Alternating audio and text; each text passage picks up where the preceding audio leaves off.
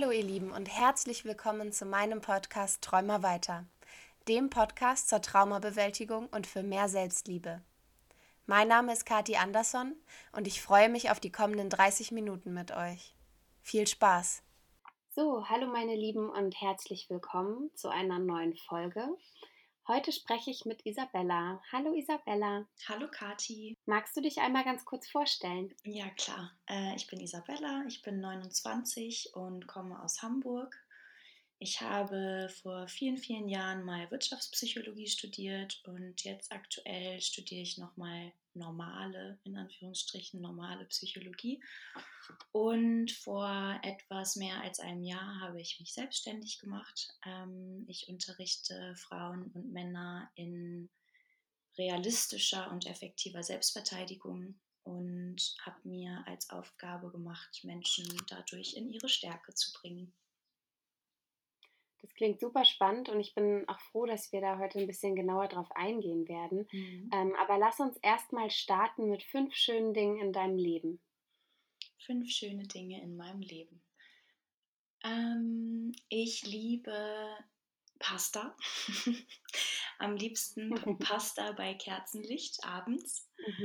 Mhm. Ich liebe den Geruch von Regen, aber nur den Geruch. Ich mag Regen an sich nicht, aber ich mag den Geruch von Regen. Mhm. Ich liebe Espresso nach dem Essen, auch wenn ich dann meistens nicht schlafen kann, aber ich mag ihn sehr, sehr gerne. Ich liebe das Gefühl nach dem Sport und ich liebe tiefe Gespräche mit meiner besten Freundin. Das sind wirklich schöne Sachen, die ich auch tatsächlich die letzten Wochen noch nicht gehört habe. Oh, schön. Also es kommt ein bisschen Abwechslung hier rein. Sehr gut. Und ich kann alles nachvollziehen. Also ich trinke zwar keinen Kaffee, aber Mhm. bei allen anderen Dingen bin ich voll bei dir. Ja, schön. Dann lass uns mal direkt starten. Mhm. Was würdest du sagen, wie warst du im Vergleich zu heute vor 5 Jahren? In vielen Punkten war ich vor 5 Jahren das komplette Gegenteil. Vor 5 Jahren und auch davor war ich eine sehr schüchterne Frau, Mhm. zumindest in mir drin. Ich glaube, viele Menschen würden jetzt sagen, dass ich nicht so gewirkt habe, aber in mir drin habe ich mich sehr, sehr schüchtern gefühlt. Mhm. Und ich hatte ein sehr, sehr kleines Selbstbewusstsein. Ich habe sehr viel versucht, es allen in meinem Umfeld recht zu machen und habe mich dabei häufig sehr doll übergangen, Mhm. was auch mit Grenzen setzen zu tun hat. Ich war sehr, sehr schlecht darin, Grenzen zu setzen. Und ich wusste das aber natürlich alles nicht. Ne? Also Ja. es war mir nicht bewusst. Ich hatte sehr viel Angst, hauptsächlich Angst davor, neue Dinge auszuprobieren, manchmal sogar Angst vor die Tür zu gehen. Mhm. Vor 4,5 Jahren gab es eine Zeit mit Panikattacken. Nicht häufig, aber sie waren da. Und Ja. ja, ich habe mich wahrscheinlich auch durch die Angst sehr, sehr stark von anderen Menschen abhängig gemacht. Also sei es die beste Freundin oder der Partner. Ähm, ja, ich war sehr abhängig von anderen Menschen. Ja. Aber natürlich auch das, ohne dass mir das bewusst war. Und ja, heute gibt es natürlich auch immer mal wieder Situationen, in denen ich merke, oh, okay, jetzt fange ich irgendwie an, in meine alten Muster zurückzufallen. Aber im Großen und Ganzen fühle ich mich heute wahnsinnig stark und selbstbewusst. Und auch das Grenzen setzen fällt mir deutlich leichter. Und natürlich gibt es immer mal wieder Herausforderungen oder Situationen, in denen ich aufgeregt bin oder in denen ich merke, so, oh, okay, das wäre früher gar nicht möglich gewesen, aber ich traue mich heute einfach. Genau, also ja, in vielen Dingen wirklich das komplette Gegenteil zu heute. Und was würdest du sagen, was hat dir geholfen, mehr Selbstvertrauen und auch Selbstbewusstsein zu entwickeln? Dafür muss ich ein bisschen ausholen, um das zu Mhm, erklären. gerne. Ähm, Weil auch in dieser Zeit der Panikattacken, also so vor 4 Jahren ungefähr, Da war ich in einer ziemlich starken persönlichen Krise. Ich war damals schon einige Jahre in einem Job, der mich letztendlich völlig ausgelaugt und unglücklich gemacht hat, Mhm. wollte mir das aber nicht eingestehen. Und zusätzlich on top bin ich dann auch noch vor ungefähr 4 Jahren in einer kurzen, aber sehr, sehr ungesunden Beziehung gelandet. Ja. Mit einem Mann, der, jetzt kann ich das im Nachhinein sehen, der hochgradig narzisstisch ist und Mhm. der sehr, sehr regelmäßig psychische Gewalt an mir verübt hat, was ich natürlich auch damals nicht wusste. Ja, und durch bestimmte Vorkommnisse kam dann irgendwann so ein Moment, wo ich dachte: „Okay, das ist jetzt echt so der Boden. Tiefer geht's nicht mehr.“ Mhm. Und das Ja. war dann aber so ein richtig krasser Moment der Klarheit. Also, vorher war alles so ganz verschwommen und verzerrt und turbulent, und dann gab es aber so einen Moment, wo ich so dachte: „Okay, willst du wirklich so weitermachen? Willst du so ein Leben leben?“ Und Ja. ja, meine Antwort war dann zum Glück nein. Ich will nicht so weitermachen. Ich will nicht so ein Leben leben. Ich will ein schöneres Leben leben. Ich will ein besseres Leben leben. Und ich habe mir dann meine beste Freundin geschnappt und bin mit ihr für 3 Wochen weggefahren. Mhm. Und das war ein absolutes Geschenk, diese 3 Wochen. Ich habe nicht viel gemacht in den 3 Wochen. Ich lag hauptsächlich im Bett und habe geschlafen und habe auch nur mit ihr geredet und mit niemandem sonst und habe gegessen, und das war's. Aber ich war in der Lage, in den 3 Wochen ganz, ganz viele Entscheidungen zu treffen. Und ich habe dann direkt danach meinen Job gekündigt. Ich habe die Beziehung beendet, wobei das nicht so einfach war. Das hat sich noch ein bisschen hingezogen, aber tendenziell, ich habe die Entscheidung getroffen, das ist vorbei. Und Mhm. ich bin damals dann wieder zurück nach Hamburg gezogen. Davor hatte ich außerhalb von Hamburg gearbeitet und gelebt, was mir auch überhaupt nicht gut getan hat. Also letztendlich war alles davor schlecht, wenn man es so sieht. Ja. Ja, und dann habe ich mir sehr, sehr schnell eine Therapeutin gesucht, als ich wieder in Hamburg war, und zum Glück auch schon beim zweiten Anlauf eine ganz, ganz tolle Therapeutin gefunden. Und ihre Diagnose war dann auch ziemlich schnell klar. Ja, sie sind in einer mittelschweren Depression.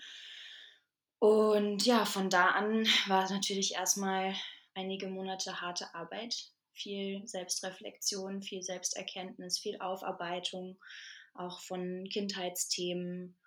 Ähm, ja, das war anstrengend, aber wichtig. Und in der Zeit habe ich nicht gearbeitet. Ich habe mir bewusst gesagt, okay, ich nehme mir jetzt die Zeit, die ich brauche. Es ging auch gar nicht anders. Also wenn Mhm. an schlechten Tagen war es schon schwer, aus dem Bett zu kommen und zu duschen. Ja. Und was ich aber gemacht habe, zeitgleich zu der Therapie, habe ich mit Kampfsport angefangen. Das stand ganz, ganz, ganz, ganz viele Jahre ganz oben auf meiner Bucketlist.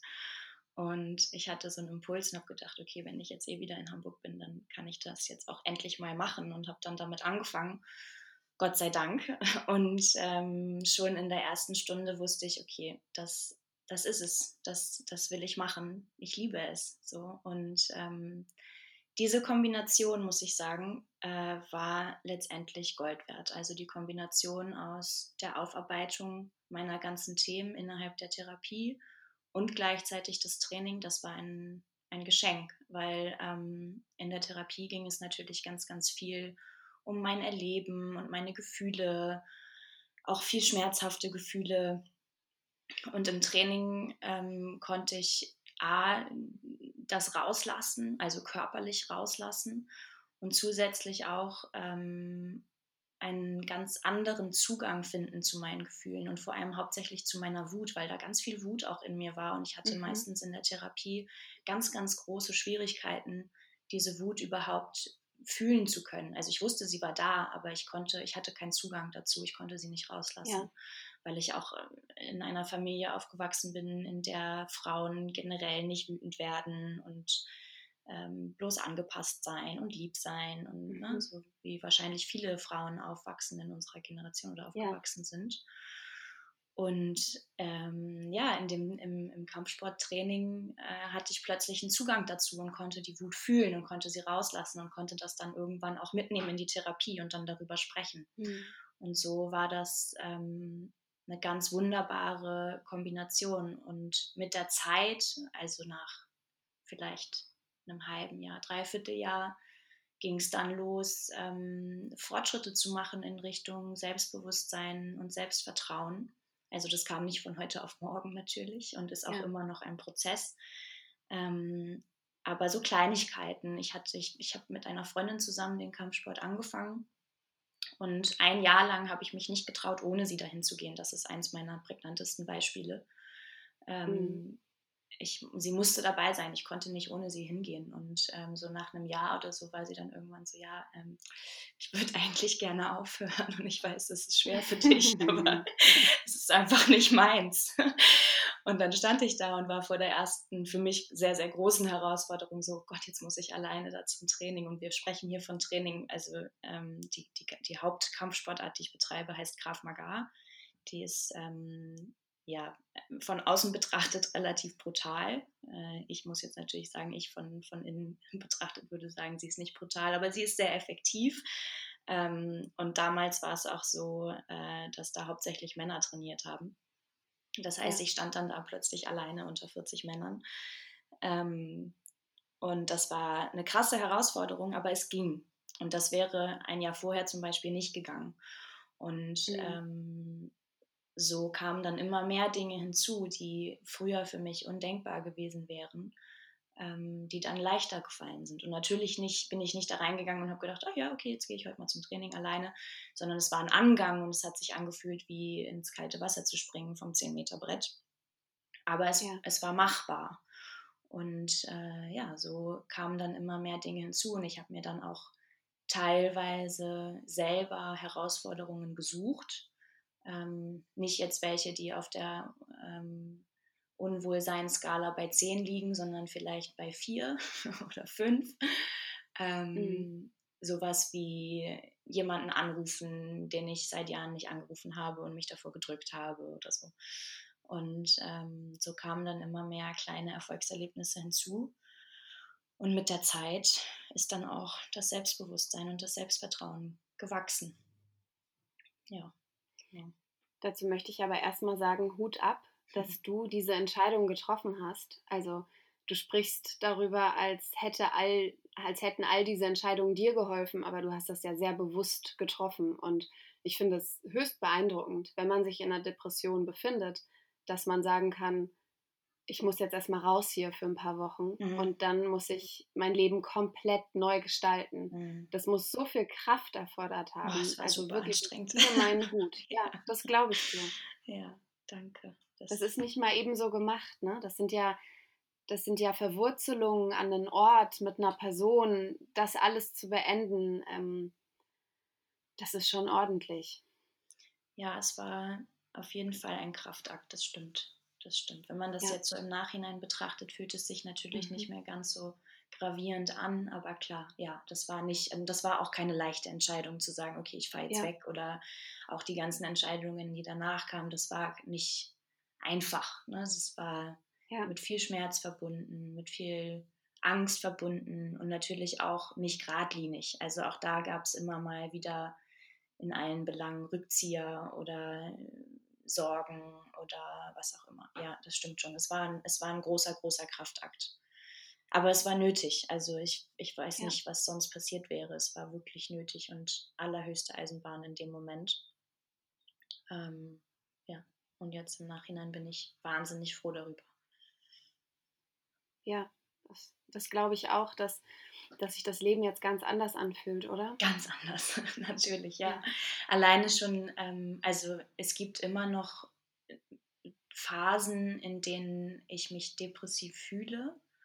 Also es ist nicht so, dass es einfach weg ist. Und es hat auch lange gedauert, bis nicht mehr die Auf und Abs kamen. Also bestimmt seit Anfang der Therapie würde ich sagen, ja, so 2,5 Jahre gab es immer auch wirklich tiefe, tiefe Löcher. Es ist nicht so, dass ich nur, weil ich plötzlich mit Kampfsport angefangen habe und eine Therapie gemacht habe, dass es mir dann plötzlich gut ging. Es waren große Auf und Abs. Und auch jetzt gibt es immer noch Phasen, die schwierig sind.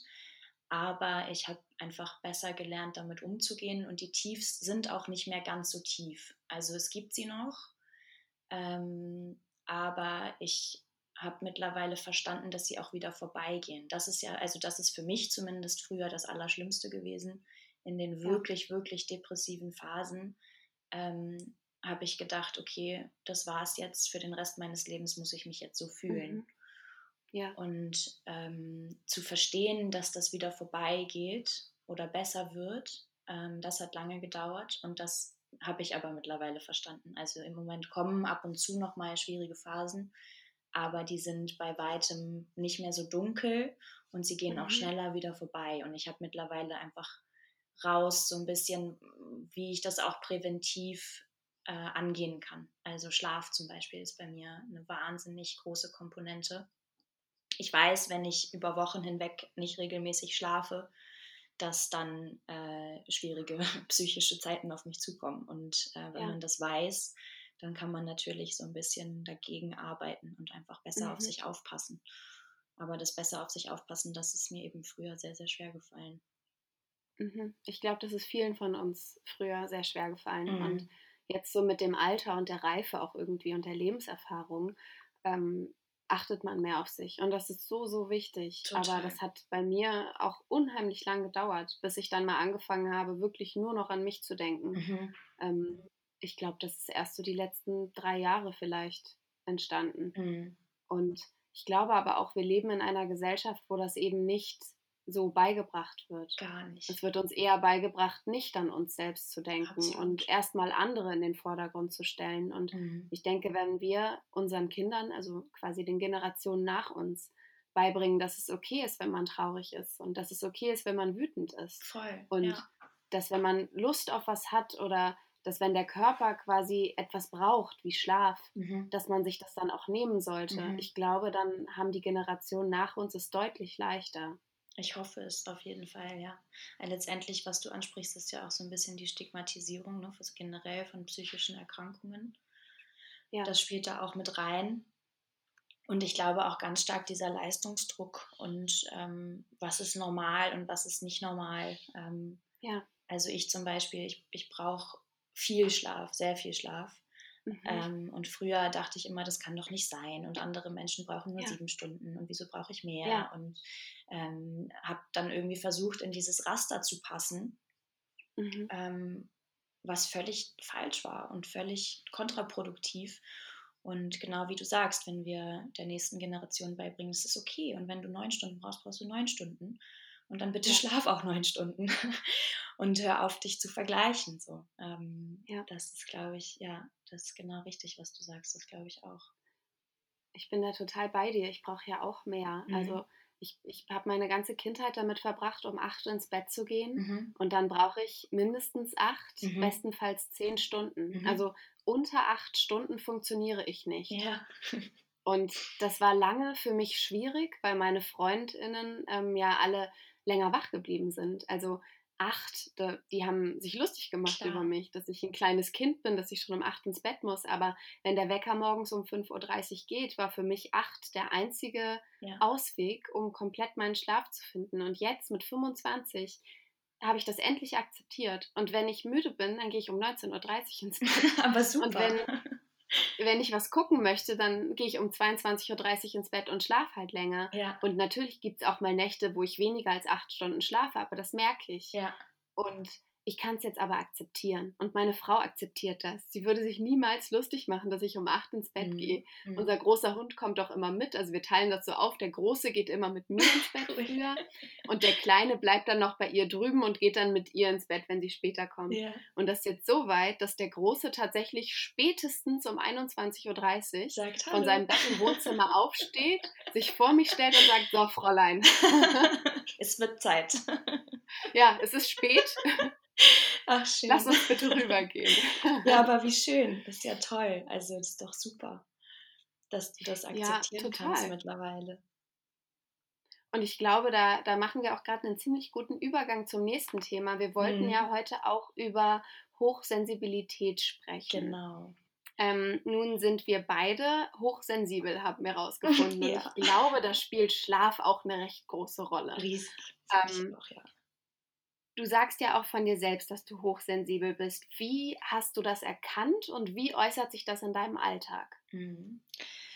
Erkannt habe ich das durch meine Therapeutin, die hat mich darauf gebracht.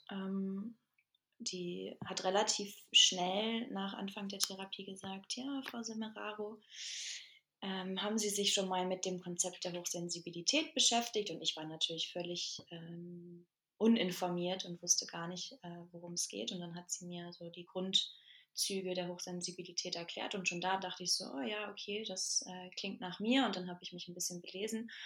Und vielleicht für deine Hörer und Hörerinnen, Hochsensibilität sagt im Endeffekt, dass hochsensible Menschen Reize mehr wahrnehmen. Also wir sind ja alle Informationen ausgesetzt und Eindrücken ausgesetzt und verarbeiten diese Ja, und haben eine Wahrnehmung und aus dieser Wahrnehmung heraus werden eben Informationen herausgefiltert. Und bei hochsensiblen Menschen ist aber der Filter weniger stark ausgeprägt. Das heißt, wir sind Informationen mehr ausgesetzt. Und das mhm. kann sich auf verschiedenen Ebenen zeigen. Also einige können zum Beispiel schlechter Geräusche filtern und hören dann alle Geräusche, die um sie herum passieren, anstatt die auszublenden. Andere nehmen Gefühle anderer Leute viel, viel stärker wahr.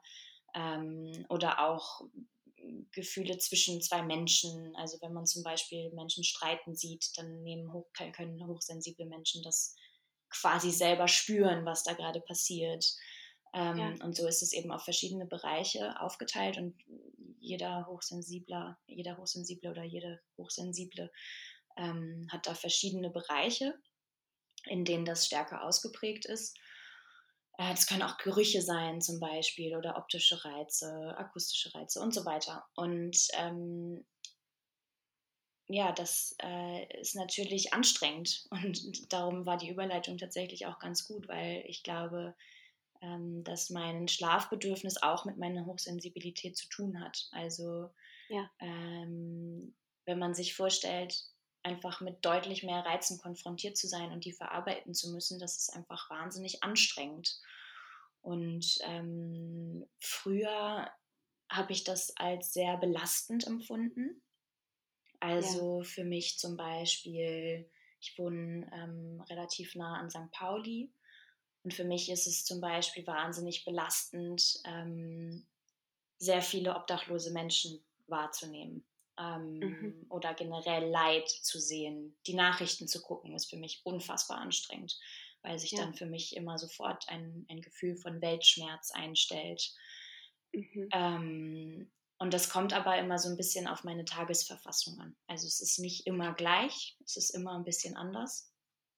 Ähm, aber ja, im Großen und Ganzen ist es anstrengend und früher dachte ich, oh Gott, das ist so furchtbar und ich möchte weniger sensibel sein und ich möchte weniger fühlen und weniger wahrnehmen. Aber mittlerweile muss ich sagen, dass ich es eigentlich ganz schön finde, weil es auch total viele Vorteile hat. Ich glaube zum Beispiel, dass meine Empathie auch dadurch verstärkt wird, durch die Hochsensibilität, weil ich einfach, bei mir beschränkt sich das vor allem auf Geräusche und Gefühle. Also ich bin nicht so, was Ja, Gerüche und so angeht. Bei mir, mhm. die Hochsensibilität ist bei mir sehr an Gefühle und Geräusche gekoppelt. Mhm. Ähm, und aber auch, also Menschenmassen und so ist für mich schwierig. Also viele Leute auf engem Raum Ja, ist für mich schwierig. Jetzt habe ich meinen Faden verloren, macht aber nichts. Ich wollte sagen, dass es auch Vorteile hat, genau. Genau, man kann lernen, damit umzugehen und kann lernen, das für sich zu nutzen. Und ja, das reicht auch eigentlich schon. mhm.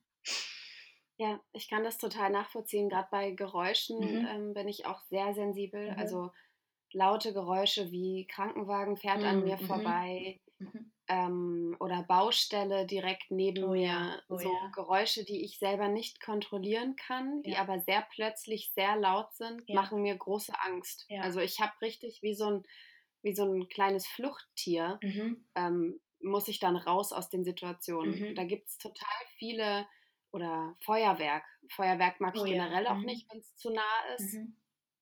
Ähm, Menschenmassen genauso. Bei mir äußert sich das auch noch extrem durch meine Schmerzempfindlichkeit. Ich bin Ah ja, sehr, sehr schmerzempfindlich. mhm, Also die kleinsten Sachen, bei denen andere sagen, ach mein Gott, also es zieht jetzt mal kurz, mhm, das tut mir wirklich stark weh. mhm. Und das macht es in einigen Situationen halt nicht gerade leicht. Ne, das glaube ich. Ähm, aber man lernt halt damit umzugehen, so, ne? Man Genau. lernt mit allem umzugehen. Also ich finde auch, dass das Hochsensibelsein natürlich viele Einschränkungen mit sich bringt, also wenn man Mhm, das so nennen möchte. mhm, Ähm, aber das sind auch viele Dinge, mit denen man sich einfach abgefunden hat und bei denen man, würde es diesen Begriff nicht geben, gar nicht wüsste, dass andere nicht so empfinden. mhm.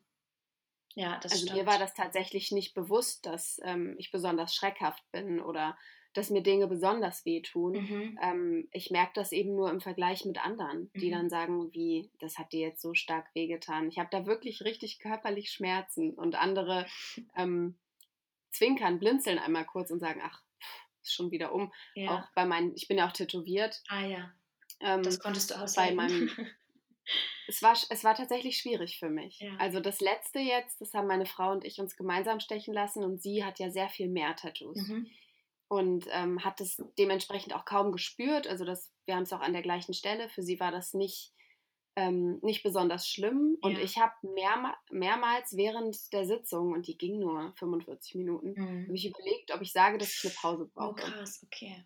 Und das ist tatsächlich in Anführungszeichen ein bisschen peinlich, weil das eine sehr dünne Nadel ist, ein sehr kleines Tattoo und neben mir lagen halt einfach Menschen, die haben sich den gesamten Rücken tätowieren lassen und haben keine Pause gemacht. Und ich lag da mit meinen 4 Buchstaben so gefühlt und war so, ja, das tut jetzt schon weh. Ja, aber es ist spannend, Also, dass ich du das bin sagst, weil genau das habe ich nämlich nicht. Also die ah, Schmerzempfindlichkeit habe ich nicht, aber ich kenne auch einige Hochsensible, die davon immer berichten. Und ich glaube, das fällt tatsächlich auch genauso unter die Hochsensibilität. ja, Und auch sowas wie Hochsensibilität für Genussmittel. Also viele Hochsensible können keinen Kaffee trinken, keinen Alkohol trinken, keine Zigaretten rauchen, weil das mhm. einfach völlig überfordernd ist für den Körper. Von daher bist du damit, glaube ich, nicht alleine. Ja, das ist spannend. Ja, super Ich spannend. finde aber auch, das hat irgendwie was Positives, oder? Also wenn man gerade so Genussmittel mehr wahrnimmt, Mhm. vielleicht erklärt das auch, warum ich so extrem von Essen begeistert bin. Also Mhm. wir, Mhm. wir kochen ja total viel, wir gehen super viel essen. So verschiedene Geschmäcker sind ein Riesenthema bei uns. Mhm. Also generell alles, was irgendwie mit Genuss zu tun hat. Vielleicht schmecke ich das einfach intensiver Glaube ich schon. und nehme es einfach noch mal stärker wahr. Deswegen, für mich wäre das auch nicht denkbar, einfach nur zu essen, weil ich Hunger habe. Ich Mhm. glaube, das habe ich das letzte Mal mit 12 oder 13 gemacht.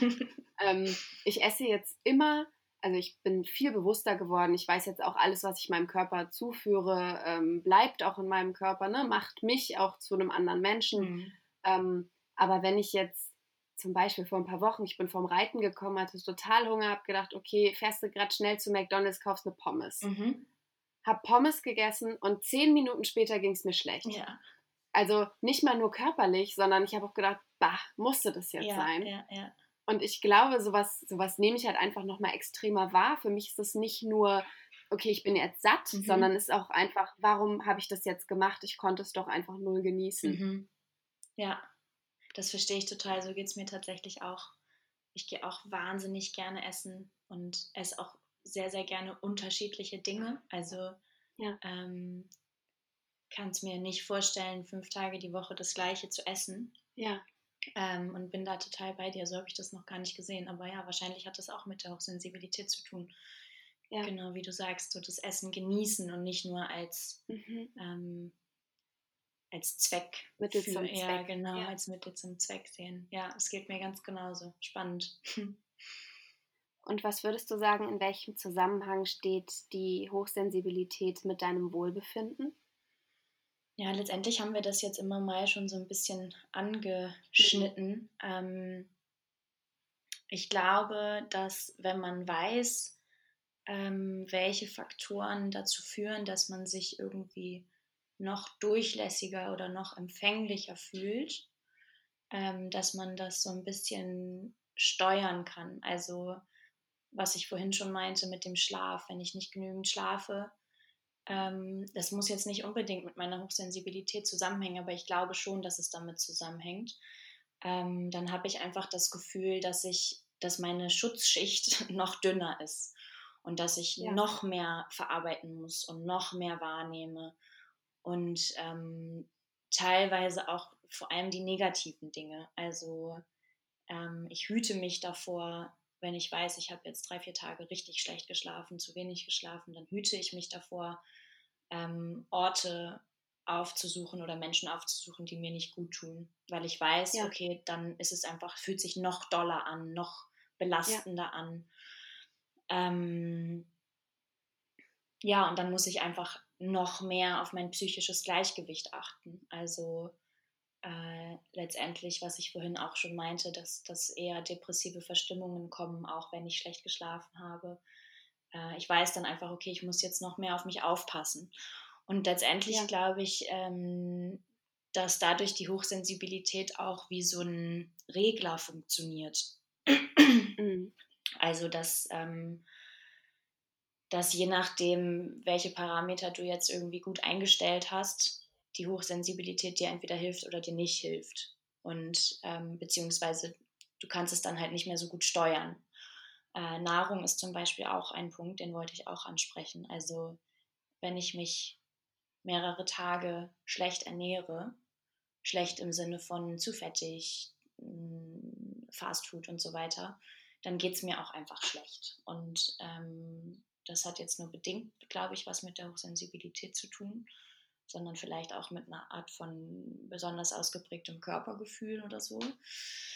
Aber von daher glaube ich schon, dass die Hochsensibilität auf unser Wohlbefinden einwirkt. Und man muss, glaube ich, wenn man, oder also man sollte, man muss gar nichts, aber wenn man hochsensibel ist, sollte man sich, glaube ich, einfach damit auseinandersetzen, was sind die Parameter in meinem Leben und in meinem Alltag, die mir helfen, weniger anfällig zu sein oder weniger empfänglich für die ganzen Reize, die da so sind, Ja, damit es einfach nicht so anstrengend ist, damit man nicht so ausgelaugt ist. ja, bin ich total bei dir. Mhm. Wir haben ja nun auch schon ein bisschen über deinen Kampfsport gesprochen. Mhm. Was würdest du sagen, hat sich dadurch verändert?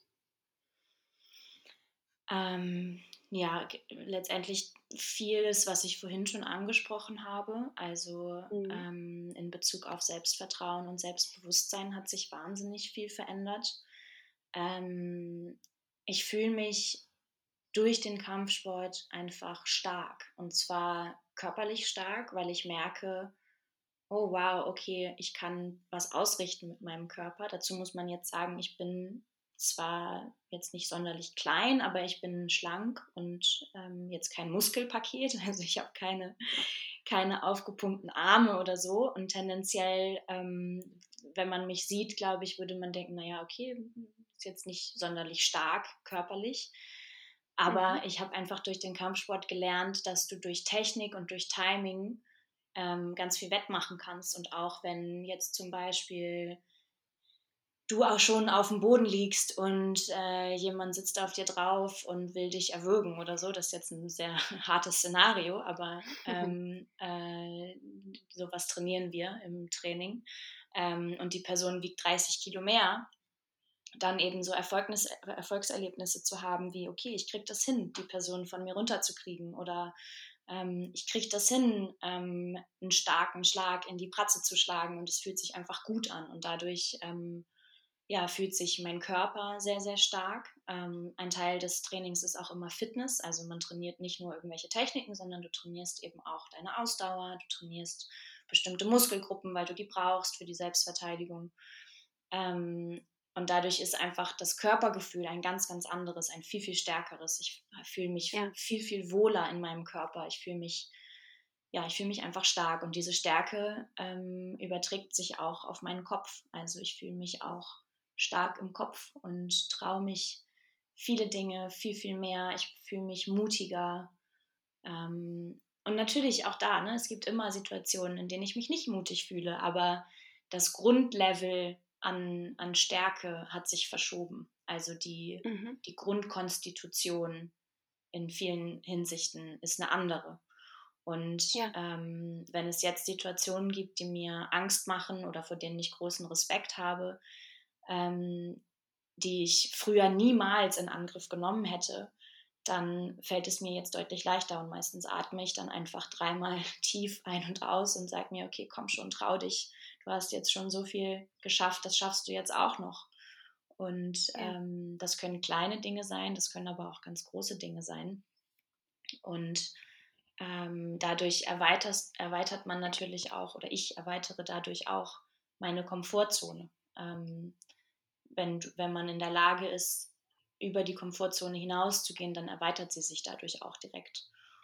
Und das finde ich so schön. Also die Herangehensweise an Herausforderungen hat sich ganz stark verändert. Es ist nicht mehr so, dass ich tendenziell Angst habe vor einer Herausforderung, sondern es ist mehr so, okay, da ist jetzt eine Herausforderung, ja, okay, das ist irgendwie beeindruckend und beängstigend, aber hey, schaffe ich. Und das ist wunderschön, weil das früher das absolute Gegenteil war.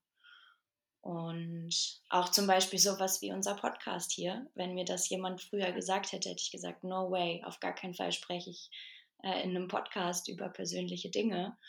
Und heute freue ich mich einfach tierisch darüber, bei dir Gast sein zu dürfen.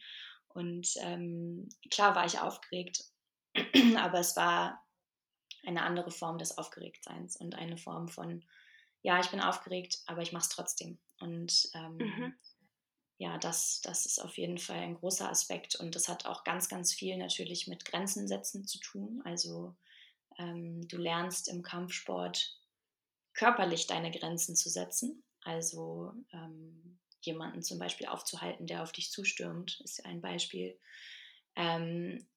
Und das überträgt sich dann plötzlich auf dein Leben. Also oder auch zumindest auf meins. Ich habe dadurch gelernt, meine Grenzen zu setzen, auch emotionale Grenzen. Und habe gelernt, Freunden und Freundinnen meine Grenzen zu zeigen und zu setzen. Ich habe das vor allem im familiären Kontext gelernt, was am längsten gedauert hat, aber auf jeden Fall funktioniert hat oder immer wieder mal funktioniert, mal auch nicht, aber tendenziell funktioniert das sehr, sehr viel besser. Und das ist eine der größten Veränderungen, würde ich sagen, dass ich heute in der Lage bin, meine Grenzen selber zu spüren vor allem. Die habe ich früher auch gar nicht gespürt oder wollte sie nicht spüren. Und sie dann aber auch wirklich konsequent zu setzen und Nein zu sagen zu Dingen, die ich nicht machen will. Und das ist eine große, große Bereicherung für mich. Und das hat auch unheimlich viel mit Selbstliebe zu tun, finde ich. Zu sagen, bis hierhin und nicht weiter, das tut mir jetzt nicht mehr gut. Genau. Und das ist super wichtig, das für sich selbst zu finden. Also wo sind meine Grenzen? Und ich glaube auch, dass die Grenzensetzung gerade in der Familie die schwierigste ist. Klar, da ist man ja auch so in seinen Rollenbildern meistens irgendwie verhaftet in den Strukturen. Das ist wahnsinnig schwierig, ja. Da bin ich ganz bei dir, das sehe ich auch so. Ja. Wow, es ist eine mega schöne Folge mit dir und ich finde, die ist total empowernd. Ich würde ganz gerne zum Ende jetzt dich nochmal fragen, wo wir auch gerade dabei sind. Was liebst du an dir? Eine Sache? Ja. Ne? Und gern noch mehrere. Ich glaube, am allermeisten liebe ich tatsächlich meine Empathie. Aus mehreren Gründen, aber vor allem, weil sie mir auch in meiner Arbeit hilft. Also zum Beispiel so ein Szenario, was ich gerade eben angesprochen habe, was man in der Selbstverteidigung trainiert, dass man am Boden liegt und jemand sitzt auf einem drauf und möchte einem irgendwie wehtun. Meine Empathie hilft mir da total, zum Beispiel zu sehen, wenn eine Person sich dabei unwohl fühlt, aber das nicht ausdrücken kann. Und ich kann durch meine Empathie viele Situationen schon bereinigen, bevor überhaupt eine Person sich in Anführungsstrichen bloßstellen muss oder sagen muss, hey, das will ich gar nicht machen oder so. Ja. Und es gibt mir ein gutes Gefühl für meine Schüler und Schülerinnen, um da eben eine gesunde Mischung aus Training, wirklich hartes Training und aber trotzdem, wir gehen nur so weit, wie ihr gehen wollt, zu schaffen. Und ja, unter anderem darum liebe ich meine Empathie. Ja, total wichtig und wunderschön, dass du das auch so ausdrücken kannst und das auch für dich gelernt hast, das zu nutzen in deinem Job, ne? Ja, voll. Voll, auf jeden Fall. Ja, Isabella, dann sind wir am Ende angekommen. Ich bedanke mich bei dir für deine Zeit. Und ich danke meinen HörerInnen, dass ihr wieder eingeschaltet habt. Und ich verlinke natürlich alles von Isabella, dass ihr ihr Schreiben, ihr folgen und vielleicht auch einen ihrer Kurse belegen könnt. Ja, sehr gerne. Vielen, vielen Dank, Kathi, dass ich heute bei dir sein durfte. Zumindest virtuell. Es war sehr schön und ja, ich danke dir sehr. Wenn ihr Fragen oder Anregungen zum Podcast oder zu mir habt, dann schreibt mir gern bei Instagram oder schreibt mir einfach eine Mail. Ich freue mich auf die nächste Woche mit euch. Und denkt dran, wir schaffen das. Alle gemeinsam. Und nun würde ich gerne zum Abschluss mit euch 1 Minute nur den Klängen der Wellen lauschen, vielleicht an gar nichts anderes denken, eventuell meditieren, wenn ihr darauf Lust habt, und einfach mal nur im Moment sein.